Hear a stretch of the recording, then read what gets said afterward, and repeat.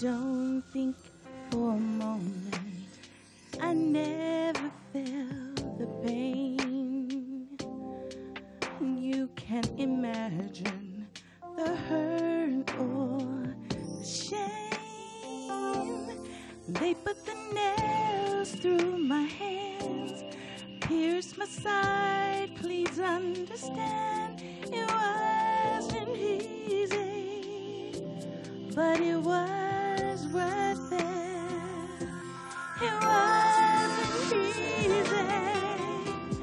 It was not easy. It wasn't easy, but it was worth it. It wasn't easy. It was not easy. It wasn't easy, but it was worth it.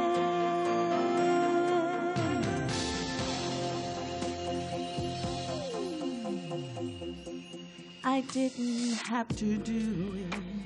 I did it anyway, 'cause I really love you so much. I took your place. I died for your sins. Yes, I'm the one. Don't take it lightly what I've done. It wasn't easy, but it was worth it. It wasn't easy. It wasn't easy. It wasn't easy, but it was worth it. It wasn't easy. It was not easy. It wasn't easy, but it was worth it. I left my throne. My purpose was a cross. Shed innocent blood, I paid the cost.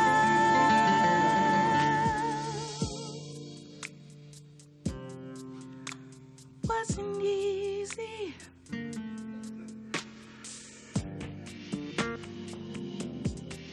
Wasn't easy.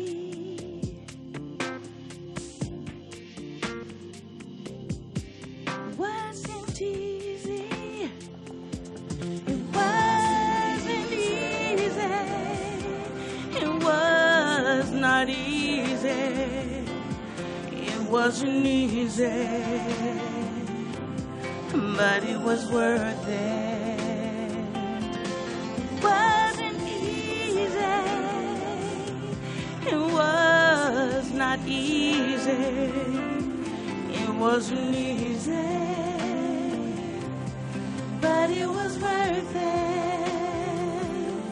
It wasn't easy. It was not easy. It wasn't easy, but it was worth it.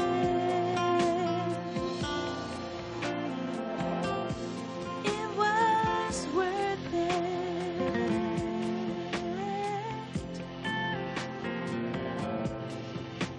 Wasn't easy,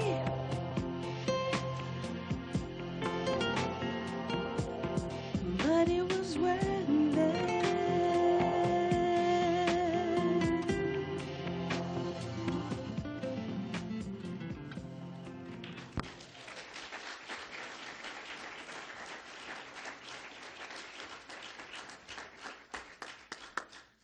Thanks, Jonathan. Wasn't that a beautiful song? It wasn't easy, but it was worth it. That's what the Lord Jesus said about dying for you and for me on the cross. It wasn't easy, but it was worth it. And I was thinking about that as she was singing. That same thing could be said of the Christian life also. When we get home to heaven and we finally arrive, we're going to be able to say, it's all behind us now. It wasn't easy. The Christian life is not easy, but it's worth it. It's the best life because the Lord is with us and He's with us daily. He gives us His peace and he gives us his joy. What a beautiful song. Wasn't easy, but it was worth it. Thank God for that. You know, we're living in some troublous times. Things are bleak, and they're getting bleaker. A lot of people think, well, 2009 is going to be better than 2008. Dave and I were talking about this the other day. But nobody yet has figured out how it is going to get better yet. They're saying, well, it may take longer than that. But we're in a pit, and we can't even see over the pit, let alone get out of the pit. And whatever pit we might be in our lives, whether it's economic, financial, emotional, or whatever pit we're in or whatever trials we're going through, only the Lord can see us through. Only he can take us through this year 2009 victoriously and gloriously as we trust in the Lord Jesus Christ.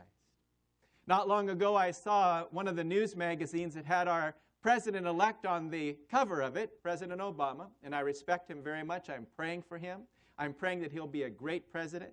But the caption over it was really interesting. Can he fix the world? As much as I respect this man, and as much as a great man he is, and he'll have all the best advisors and all the best counselors and everything, he can't fix the world because only Jesus Christ can fix the world. One heart at a time. Only he can fix our lives. Only he can put us back together again. It's like that story, Humpty Dumpty sat on a wall. Humpty Dumpty had a great fall. All the king's horses and all the king's men couldn't put Humpty Dumpty back together again. But I'd like to add, P.S., Jesus can.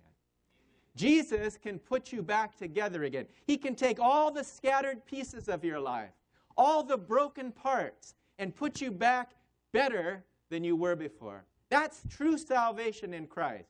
He can change our lives. He can make us new. If you turn with me this morning to the book of Micah, it's right after Jonah comes the book of Micah. It's a beautiful little book, 7 chapters, and we're going to be in the 7th chapter. Micah chapter 7. The title of our message today is Look to Jesus in 2009. Look to Jesus in 2009. I'm first of all going to read the 7th verse, and then I'm going to go back and trace what led up to the 7th verse. Micah chapter 7 and verse 7. It's a real easy reference to remember. 7, 7.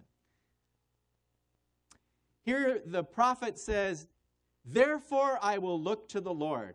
I will wait for the God of my salvation. My God will hear me." It's an encouraging verse. It's a great verse. But I'd like you to notice what led up to this verse. The context is so important because the context in which he wrote is so much like our days and times today. And notice what it says.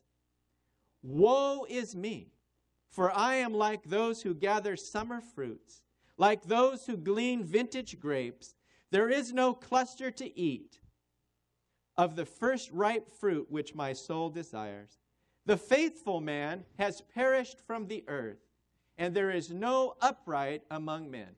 They all lie in wait for blood. Every man hunts his brother with a net, that they may successfully do evil with both hands. The prince asks for gifts, the judge seeks a bribe, and the great man utters his evil desire. So they scheme together. The best of them is like a briar. The most upright is sharper than a thorn hedge. The day of your watchman and your punishment comes. Now shall be their perplexity." And then he says in verse 5, "Do not trust in a friend. Do not put your confidence in a companion. Guard the doors of your mouth from her who lies in your bosom. For a son dishonors father. Daughter rises against her mother. Daughter-in-law against her mother-in-law. A man's enemies are the men of his own household." Jesus quoted that in the gospel.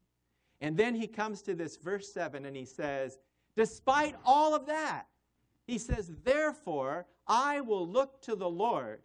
I will wait for the God of my salvation. My God will hear me."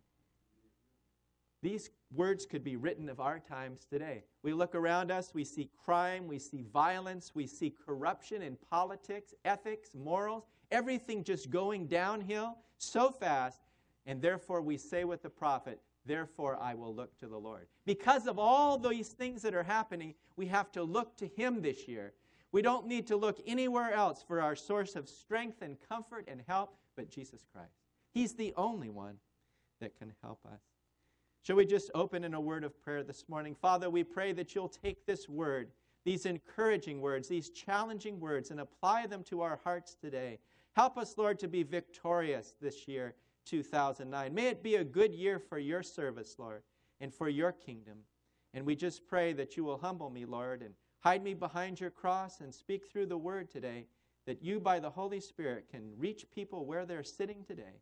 In Jesus' name, amen. Today we're going to look at 3 things or 3 goals for the year 2009. Number 1 is to look to the Lord with confidence. That's a great goal to have, to look to the Lord with confidence. Number 2, to wait for His will with patience. We're studying patience in the scripture memory class. And number 3, to pray to God with a sense of urgency and passion. 3 goals to have for the year 2009. You know, if you look up the word look, and it's a common word, so we think we don't need to look it up, but it's a great word. Some of the definitions I found for look is to make use of the sense of sight, to direct one's eyes to see, to direct one's attention mentally to something, to try to see or find something, to search. And that's the key to the Christian life, is to look to the Lord Jesus. We look to Him when we get saved. If you're here today and you haven't looked to Jesus for salvation, you need to do it. Time is running short. We don't know how much time we have left on this earth. Today is the only day, right now, this moment, while we're breathing, that we have to make sure that we accept the Lord Jesus Christ as our Savior. He died for us on the cross. He suffered. He said it wasn't easy, it was worth it. I died for you. And He wants us to willingly accept Him as our one and only Savior and be born again and have eternal life. And it needs to be today. You say, well, I've been thinking about it, but maybe tomorrow. No, today, now is the time. So let's look at our first point this morning. Look to the Lord with confidence. You know, as I listen to the news and the broadcasts and all the things that are happening, there's one thing that stands out in my mind that people do not have today, and that is confidence. They don't have confidence in the economy. They don't have confidence in the government. They don't have confidence in their jobs. They don't have confidence in any of these things.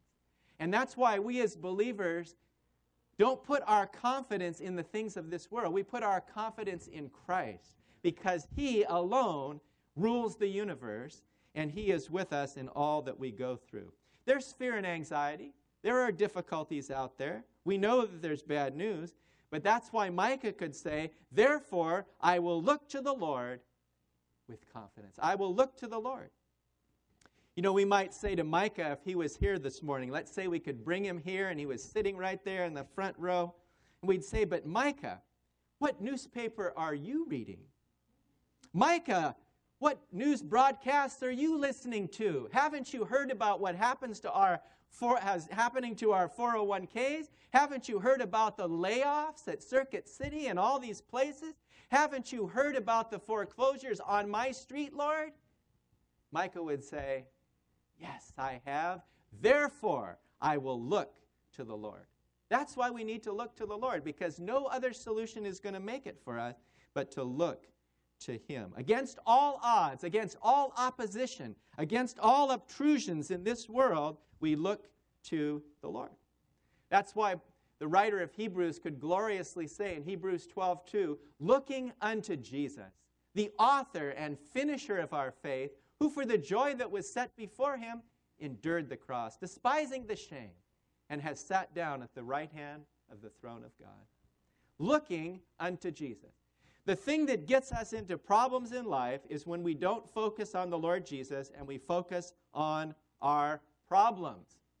And the more you focus on the problems, the worse it's going to get. You know, even in prayer, it can be a problem. I read a story yesterday about a man who was in a hotel down in, I believe it was South or Central America, and it was very shaky, the building, and he was worrying all night whether there was going to be a fire in that building, and there would be no way out, and there was no fire stations nearby, and he's praying, but he's worrying about it. And so he said when he went to sleep, he got up, and he didn't sleep much at all during the night. He got up, he felt worse than he did in the morning. Why? Because his prayers were focusing just on the problem, not on Jesus, who is the solution. You know, that's the only reason I can put my head on the pillow and sleep at night, because he is going to take care of it. I don't know how he's going to do it. Whatever problem it is or difficulty it is, I don't know how he's going to lead me through it, but he's going to. And that's what we have to do, and we have to focus on that. Psalm 145 and verses 14 to 16 says, "The Lord upholds all those who fall and raises up those who are bowed down. The eyes of all look expectantly to you, and you give them their food in due season. You open your hand and satisfy the desire of every living thing." Do we look to the Lord today? Do we look to him in our lives expectantly? Or do we say, well, God may not really care about this thing I'm going through? He does. And we should look expectantly to him because he loves us so much. That's why Paul could tell the Corinthians in 2 Corinthians 5:7, he said, "For we walk by faith, not by sight." Oh, we're fine if we can walk by sight and we can see everything and we can hear everything and we can walk on solid ground, but how about when it's dark and we can't see? How about when we can't hear? How are we going to get through it? That's where faith really comes in, and that's why we can rejoice in it. You know, the devil wants to distract us in our Christian walk and get us focusing on the mountains around us, all the problems that we have, instead of focusing on the Lord Jesus Christ. That's what happened to Peter. Dear brother Peter, he was walking on that water. And I would like to ask him, Peter, what was it like when you were walking on that water? Because nobody ever since has ever walked on water. Peter and the Lord Jesus were the only two that ever walked on the water. And Peter was walking just fine, walking toward the Lord. But then he started looking at the water, and he started looking at the waves, and the wind was blowing, and he started to fear, and he started to sink.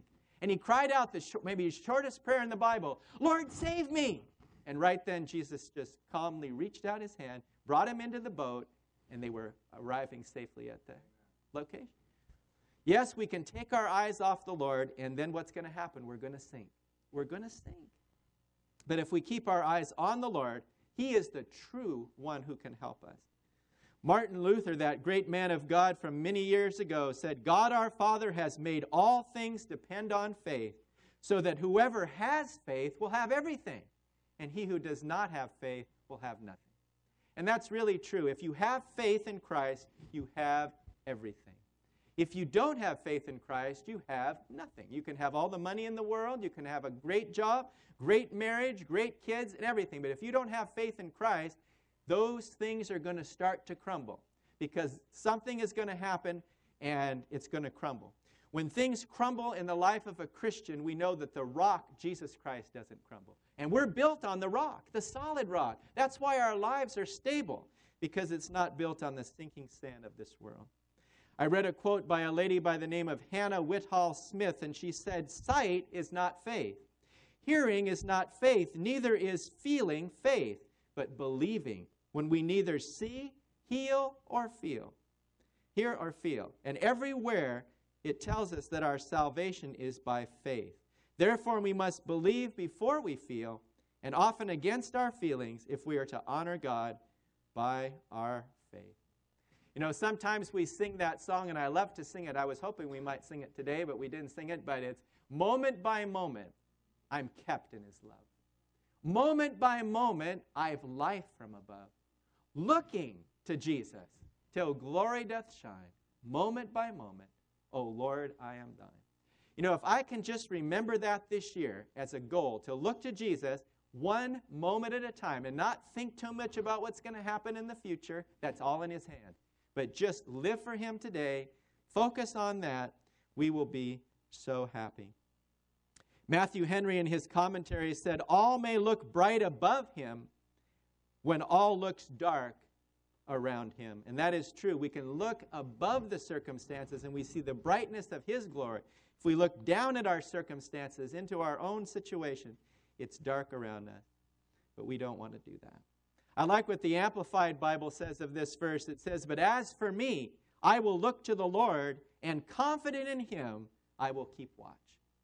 You know, we can be confident in the Lord when we look to him, and that is a blessing. So that's the first goal that we have for 2009. The first goal I've chosen to take is to look to the Lord. And as soon as I get my eyes off him, say, "Wait a minute, Dean, you're looking in the wrong place." Because if I look to myself, I'm going to be discouraged. If I look to my circumstances, I'm going to be depressed. But if I look to Christ, I will be delighted. And that's the whole gist of being victorious this year. Look to the Lord. Secondly, we are to wait for his will with patience. You know, waiting on God, I think, is the hardest thing that we have to do as Christians, is to wait on him. Because we want the answer right away, and we want things to change right now. And we'd like to say, well, 2009 is going to be a bountiful year. It's going to turn around and be 100%. This and this and this. It may be, it may not be. But whether it is, we wait on the Lord for his answers, for his timing, because it's always the best. If you look over to turn to Psalm 37, verses 5 to 7. This is such an encouraging word. Psalm 37, 5 to 7.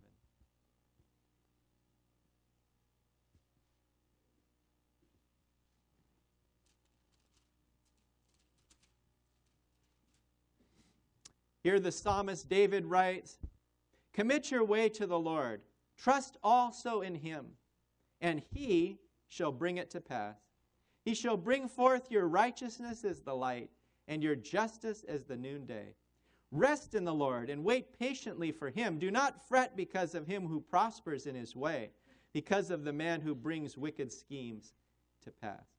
You know, one of the things that we do in waiting on the Lord, or should do when waiting on the Lord, is to rest in the Lord. That's a hard thing to do. You know, when you're concerned about something, the first natural impulse is to worry about it and start pacing the floor. Well, what am I going to do about that tomorrow? I don't know what's going to happen. That's the worst thing I've ever heard of. That's terrible. And we start agitating ourselves by just getting all upset. Instead, the first thing that we should do, as we said, is look to the Lord and then wait for him to work it out.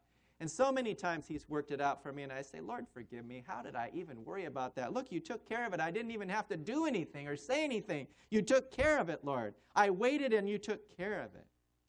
In Isaiah 25:9 it says, "And it will be said on that day, Behold, this is our God. We have waited for him, and he will save us. This is our Lord. We have waited for him. We will be glad and rejoice in his salvation." You know, it's always a good thing as a Christian when you get a compliment at work or wherever you go. You're always happy. You're always happy. Why is it always happy? Don't you have any problems? And then we can share with them, yes, we have problems, but we also have a Savior. We have a Lord and Savior that takes us through it. That's why we can smile. That's why we can be happy. I love that little song I learned in a vacation Bible school years ago. It says, "I can smile when I walk along the road. I can smile if I carry a heavy load, because I walk with Jesus." And that's the reason for our happiness. That's the reason for our joy. It doesn't come naturally. It's by the Holy Spirit. He causes the joy to overflow in us. But the first question we asked was, okay, I'm willing to wait, but how long do I have to wait? Is it a day? I'm good with that. I'll wait a day for it. It's worth waiting. A week. Okay, I can wait a week. I can get it. I'm going to wait a week, and then it's going to happen, Lord. Okay, I'm gone home. I'm with you. I'm still with you. A month. Well, a month, that's pretty a long time. But, you know, time goes pretty fast. I can handle a month. Okay, a month, Lord. I can wait. A year? Oh, now you're really pushing me, Lord. You're really pushing me now. Would you mind, Mike, if we moved your wedding just out another year? Would that be okay? Okay, we'll just move it 1 year future. You're waiting, right? So, no, it's going to take place, believe me. On time. On time. But suppose God says, I want you to wait 10 years or 20 years or 50 years. There have been people that have been asked for waiting for a long time in the Bible. And we've seen that God is always faithful. And the longer you wait, the more you appreciate what he gives us. If we got it right away, we wouldn't appreciate it nearly as much. In the midst of our waiting, he builds our faith. And that's why if we got it right away, our faith wouldn't grow. I like what that great man of God, Vance Hafner, once said. He said, "Simply wait upon him, for in so doing we shall be directed, supplied, protected, corrected, and rewarded." Isn't that a great quote? If we simply wait upon him, we shall be directed, supplied, protected, corrected, and rewarded.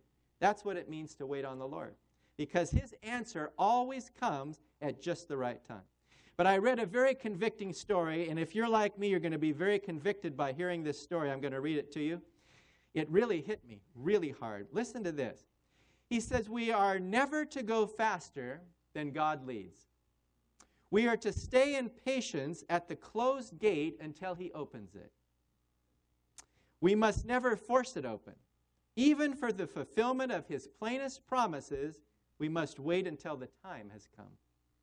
Many men wreck their lives and their destinies by determining to carry out their own plans. God has one great plan into which each life, as he designs it, fits perfectly. Keep your eye on the pillar of cloud and the pillar of fire. Rest when the pillar rests. Move when the pillar moves. You can make the clock strike before the hour by moving the hands yourself, but it won't strike the correct hour. You can hurry the unfolding of God's providence by your own impatience, but if you do, you will mar the divine plan. And this got me.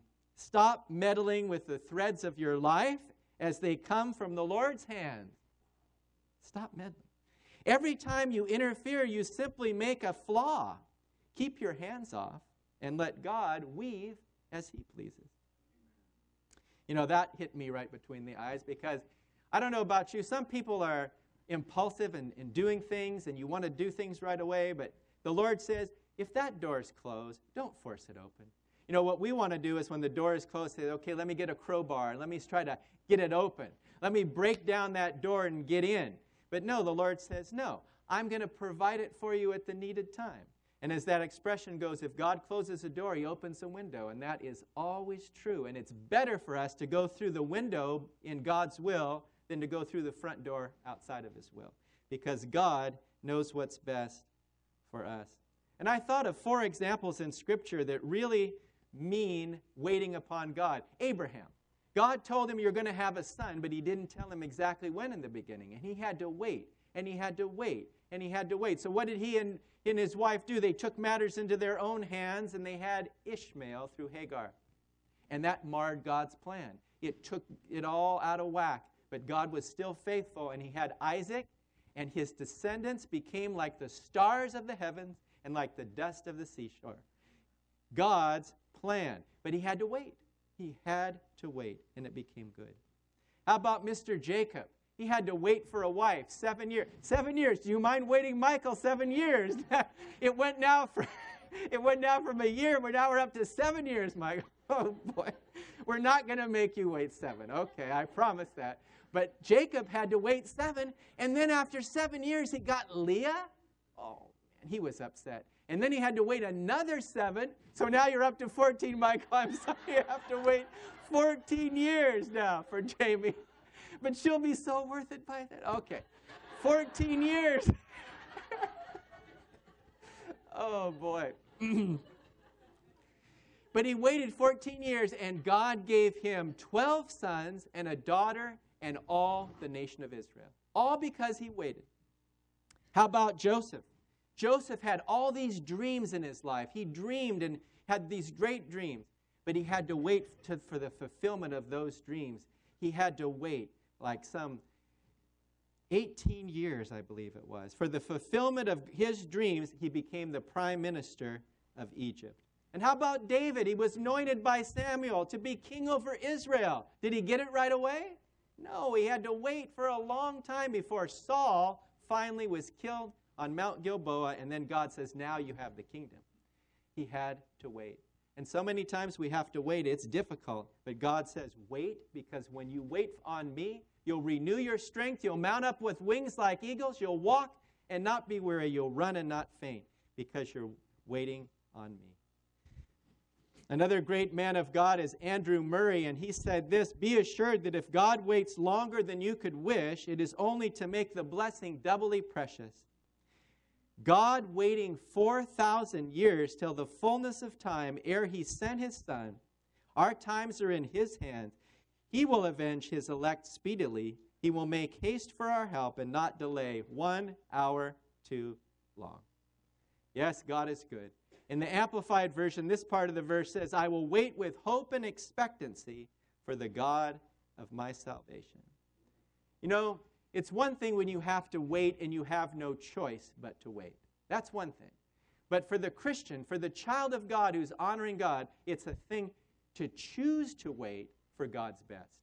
Because so many times it's out there. That decision is out there. We could take it now. You can have it. Like Monty Hall. Remember the show, Let's Make a Deal? You can have what's behind the curtain. You can have what's in the box. Or you can have what's in the little box. You know, it always give you a choice. And the person's really excited and they say, I want what's behind the curtain. And they open it up and it's 500 cans of tuna fish. Did I wait for that? But sometimes they open it up and they say they waited and they chose and they said, I'll take what's behind the curtain. And they open up a brand new car. I remember him saying so many times. But you know, when you wait on God, it can be tuna fish or it can be a car. It can be whatever you're waiting on. It's going to be the best because he loves us the best. And he's going to take care of us. I found a good acronym for the word RICE, R-I-C-E. Resting in complete expectancy. RICE. Resting in complete expectancy. Because when we're resting, we're waiting for God's answer, and we're expecting it to come, and we're expecting it to be the best. That is what we do. And so that's my second goal this year. First of all is to look to the Lord, number one, in everything, and be confident in him. Not focus on myself, my circumstances, my problems, but focus on Jesus. And number two, wait on him for his will, for his time. I love this verse in Psalm 32, verses 8 and 9. It says, I will instruct you and teach you in the way that you should go. I will guide you with my eye. Do not be like the horse or the mule, which have no understanding, which shall be harnessed with bit and bridle, else they will not come near to you. You know, some of us, like myself included, are horse Christians. Horse Christians.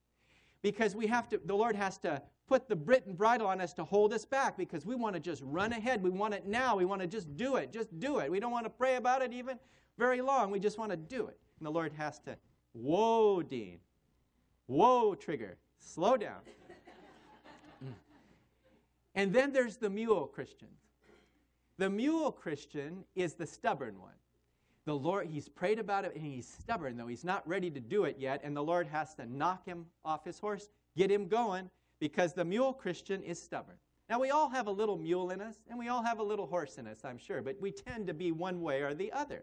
And so the Lord loves us, and he wants us to trust in him. So he puts the bit and bridle on us, not to hurt us, but to control us in the right way. Yes, he's proven himself time and time again in our lives, and yet we forget. We forget. We're going through the trial, and we forget, well, what did the Lord do for you in the other trial, and this trial, and that thing you went through? Don't forget. So the Lord always gives us reminders in his word. He's proven himself. So that's the second goal, wait upon the Lord for his will. The third thing is to pray for his help with urgency. You know, one of the things we don't do as Christians today, and I mean as the church in whole, is to pray with passion and urgency. We pray, and we leave it in the Lord's hands, but sometimes we don't have the sense of urgency, where we need to really pray about something and be urgent about it because God has allowed something very major to happen. Like this little girl, Zoe, we prayed about. We need to pray urgently for her today and keep her on our hearts.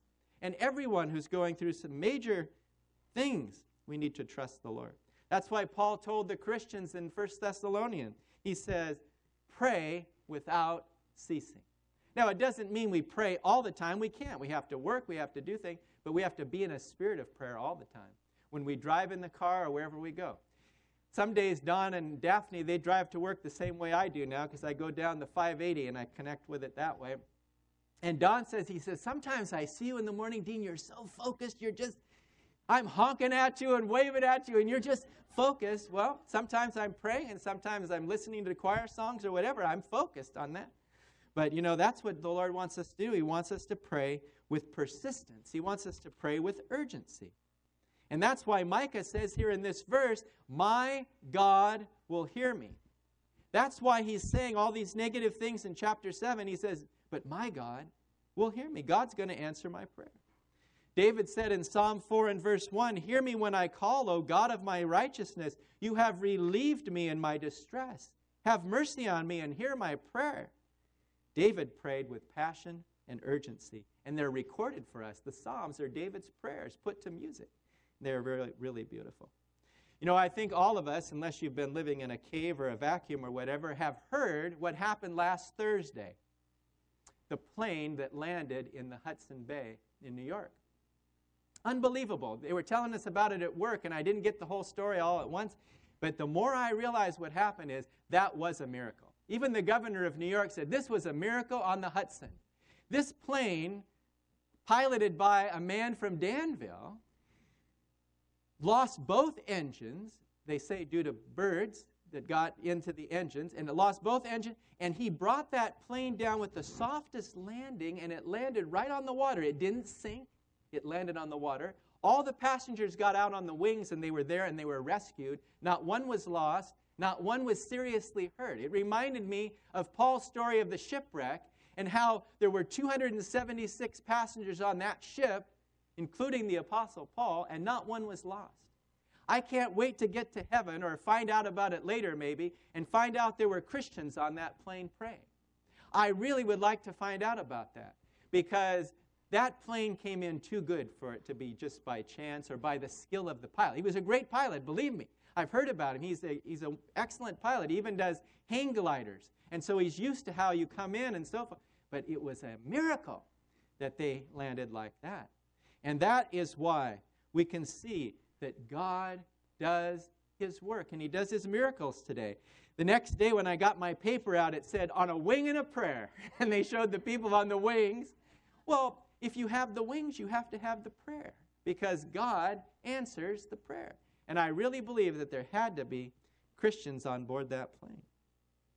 John Newton once said about prayer, he says, thou art coming to a king, large petitions with thee bring, for his grace and power are such, none can ever ask too much. And I was thinking about that. Is it ever possible for a Christian, you or I, to ever ask God for too much? Will he ever come to us and say, Dean, sorry, that was too much. I can't give you 10, I'll give you 5, or I'll give you 8, or I'll give you 9. No, he says, I'll give you 12. God says, I'm going to give you exceedingly abundantly above all that you could ask or think. That's why we can pray with earnestness and we can pray with passion and know that the Lord will come through for us. But I read a very interesting story, and it's a very convicting one also, written by a man named Hugh Price Hughes. And it's entitled The City of Everywhere. I don't know if you've ever heard of it before, but it's really interesting. It says, a man arrived in a city one cold morning. He got off the train station like any other station with the crowds and the red caps all around, but everybody was barefooted. They wore no shoes. He noticed the cab driver was barefooted. Pardon me, he asked the driver. I was just wondering why you don't wear shoes. Don't you believe in shoes? Sure we do, said the driver. Why don't you wear them? Ah, that's the question, came the reply. Why don't we wear shoes? Why don't we? Then he went back to the hotel, and the clerk and the bellboys, and everybody was barefooted. And then he was having dinner in the restaurant, and he noticed a nice-looking young man sitting opposite him. He was barefooted too, and he said, I noticed that you aren't wearing any shoes. I wonder why. Don't you know about shoes? The man replied, Of course I know about shoes. Then why don't you wear them? Ah, that's the question. Why don't we? Why don't we? After breakfast, he walked out into the street, into the snow. And he saw some people there, and they were all barefooted. And he said to a man, he said, why don't you wear shoes? Don't you know about shoes? Oh, we know about shoes. You see that building over there? There's a man, and we go to hear him talk all the time. He talks about how wonderful shoes are. And we like to listen to him, and it's really great. But he says, well, why don't you wear the shoes? That's the question.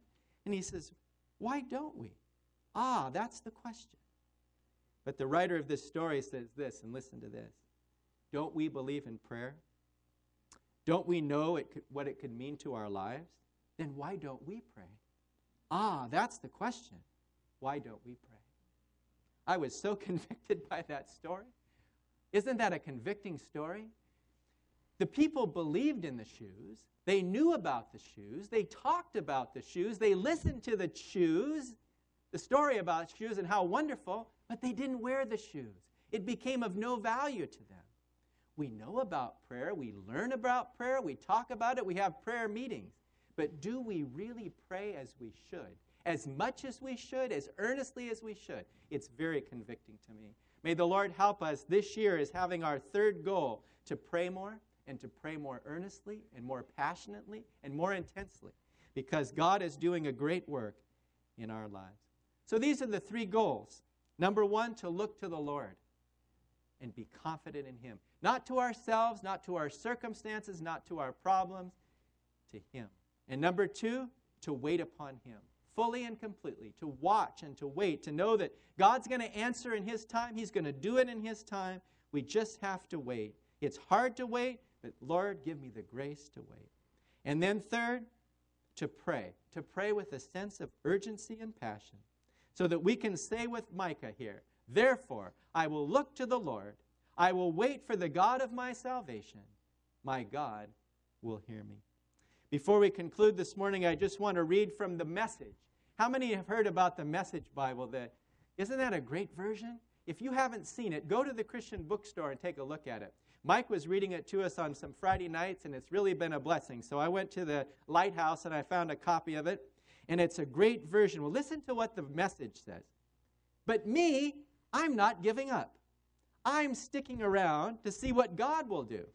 I'm waiting for God to make things right. I'm counting on God to listen to me. May God encourage our hearts this morning to make these our goals and to really trust in Him for a good 2009. Shall we just close in a word of prayer? Father, we're so convicted today. We don't pray enough. We don't read your word enough. We don't trust you enough, Lord. We don't have that kind of faith that we need to have so many times. But we pray, Lord, that these would be our goals this year. With your help, that we will look to you and we will be encouraged. Because if we look anywhere else for our answers, we're not going to be encouraged. We're going to be discouraged. Help us to look to you and focus on you, Lord Jesus. And when we're tempted to look away from you, may we be convicted right away and repent of that and get back right with you. And Lord, we pray that you'll help us to be good at waiting. It's the hardest thing to do. Help us to wait for your perfect will, for your perfect timing. And we know, Lord Jesus, you're coming soon. Help us to wait. And while we're waiting, resting in you. And while we're resting in you, serving you until you come. And Lord, help us to be prayer warriors. Help us to pray not only here at church, but help us to pray at home, in the morning, in the afternoon, in the evening, while we're going in the car, or wherever we are. And help us to have a passion for prayer, Lord. Lord, we all need it. And so we commit this time to you. And if there's anyone here that doesn't know the Lord Jesus Christ as their Savior, we pray today they will accept you, Lord Jesus, as the King of their lives, as their Savior, and be changed, be a new person, so that they can have this same joy and hope that we have in Christ. And so we commit this day to you and thank you for all that you've done in Jesus' name.